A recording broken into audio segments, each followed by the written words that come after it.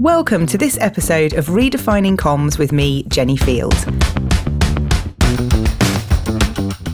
Today, I'm going to be talking about how to rebuild trust. Now, I've been researching and reading more about trust because a few months ago, a client asked me, how do you rebuild trust? And I didn't know the answer to that question. It wasn't something I'd been asked before. And it led me to more reading, more research, and importantly, to asking my community. So in this episode, I'm going to share how a lack of trust can lead to chaos. I'm also going to share some insights I've gathered from asking the question to my LinkedIn community and what I've learned from reading more about trust and leadership to help you think about how you might do things differently or where you might have some challenges around trust, how you might want to explore different ways of approaching that to rebuild it.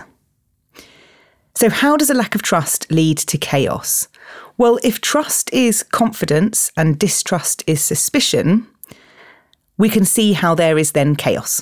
Because if there isn't trust and you spend your time second-guessing someone's intentions or their actions or their behaviours or words or all of those things, it's then going to be a bit more chaotic because you're constantly second-guessing them, you're constantly in a sort of state of suspicion, if you like.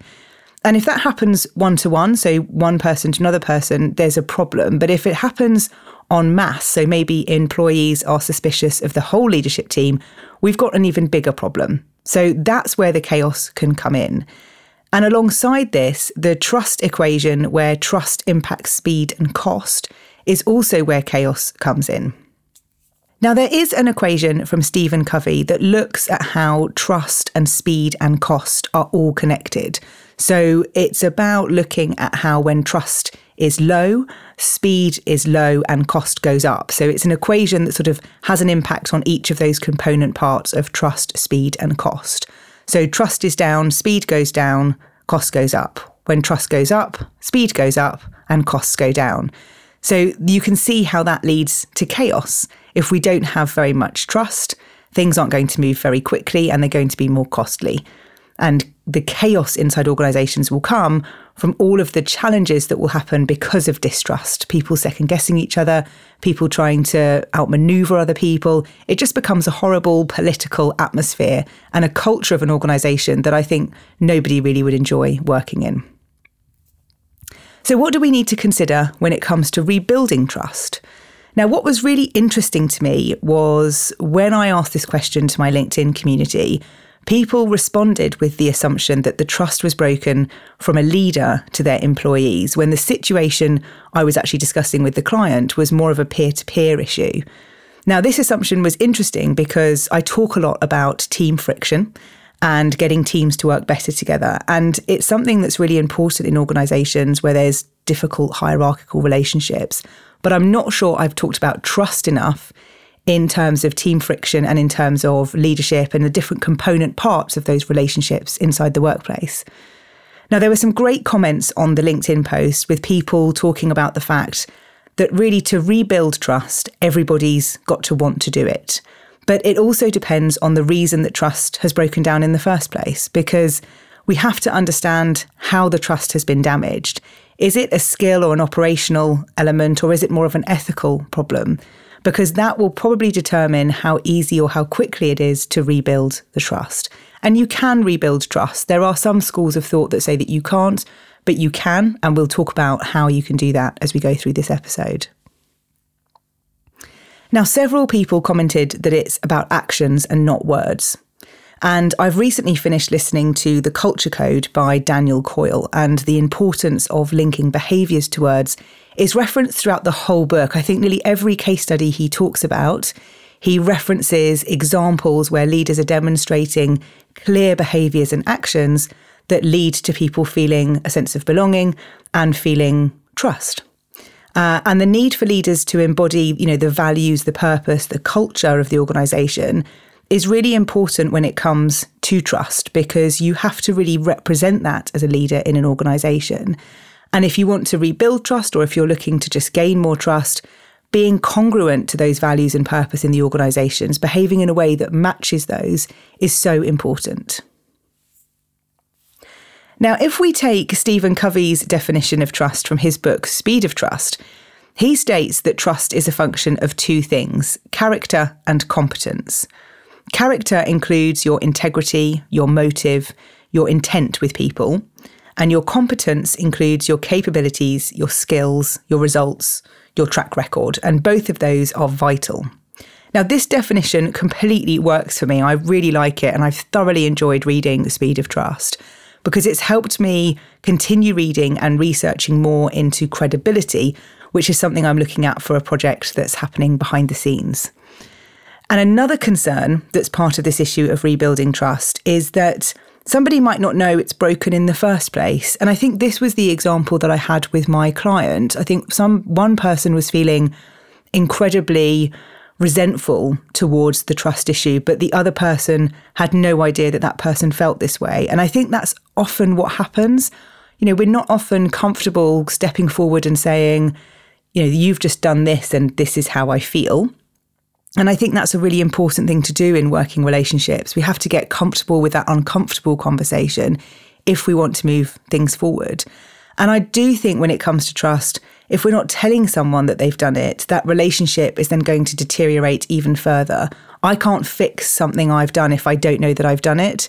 And you don't know my intention behind what I was doing, which might lead you to thinking I've done something with malice, which was never my intention. So there's a lot of complexity in trust, which we could talk about for hours, but we've only got 15 minutes today. And I want to really delve into the 6 elements that will help you rebuild trust and go from that chaos to calm.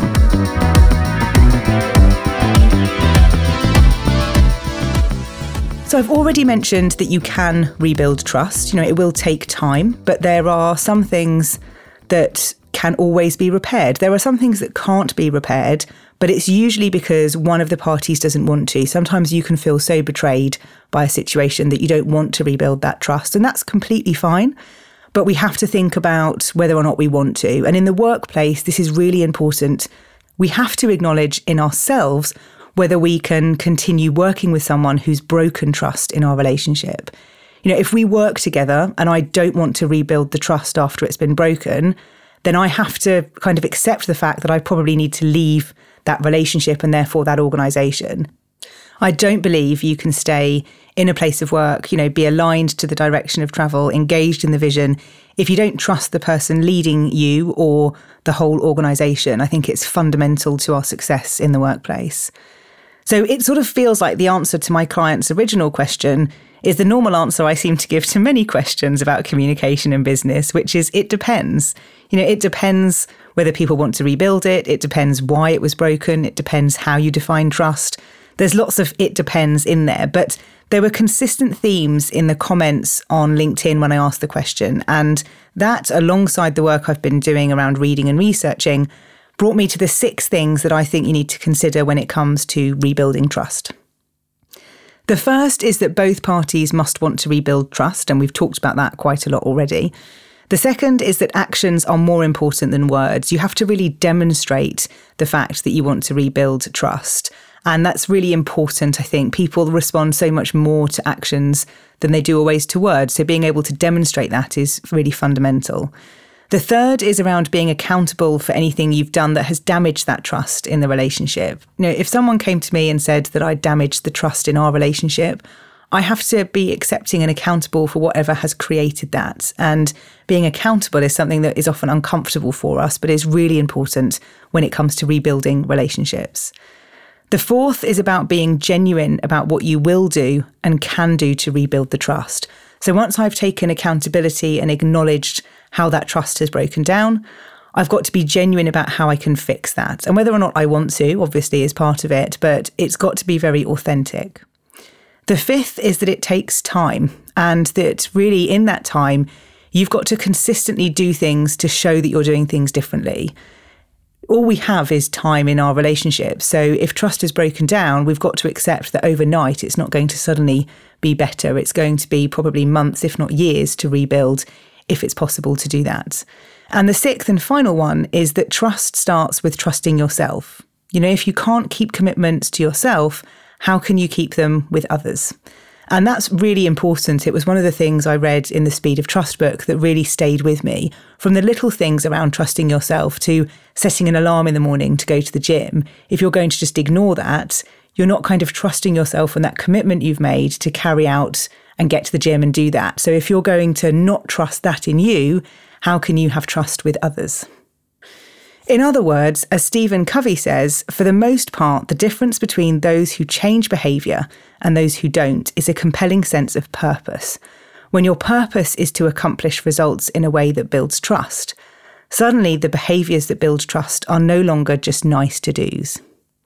And I love that comment from Stephen because I think it helps us acknowledge the importance of changing behaviour, but also how it's intrinsic to our sense of purpose and our reason for doing things.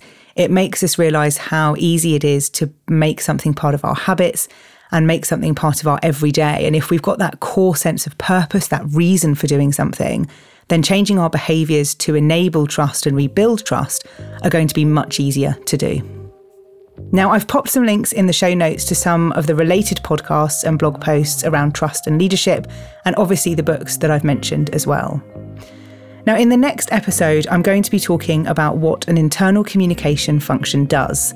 Now, I know there are people listening who don't have one in their organisation, and some who are considering adding it after some growth. So, having set up 4 communication functions in my career, I want to share how to do that, what should be in and out of scope for that function, and when to know whether or not you need one in the first place.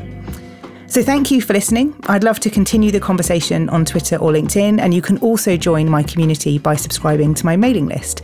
So please connect, ask questions, share your thinking with me, and as always, details are in the show notes.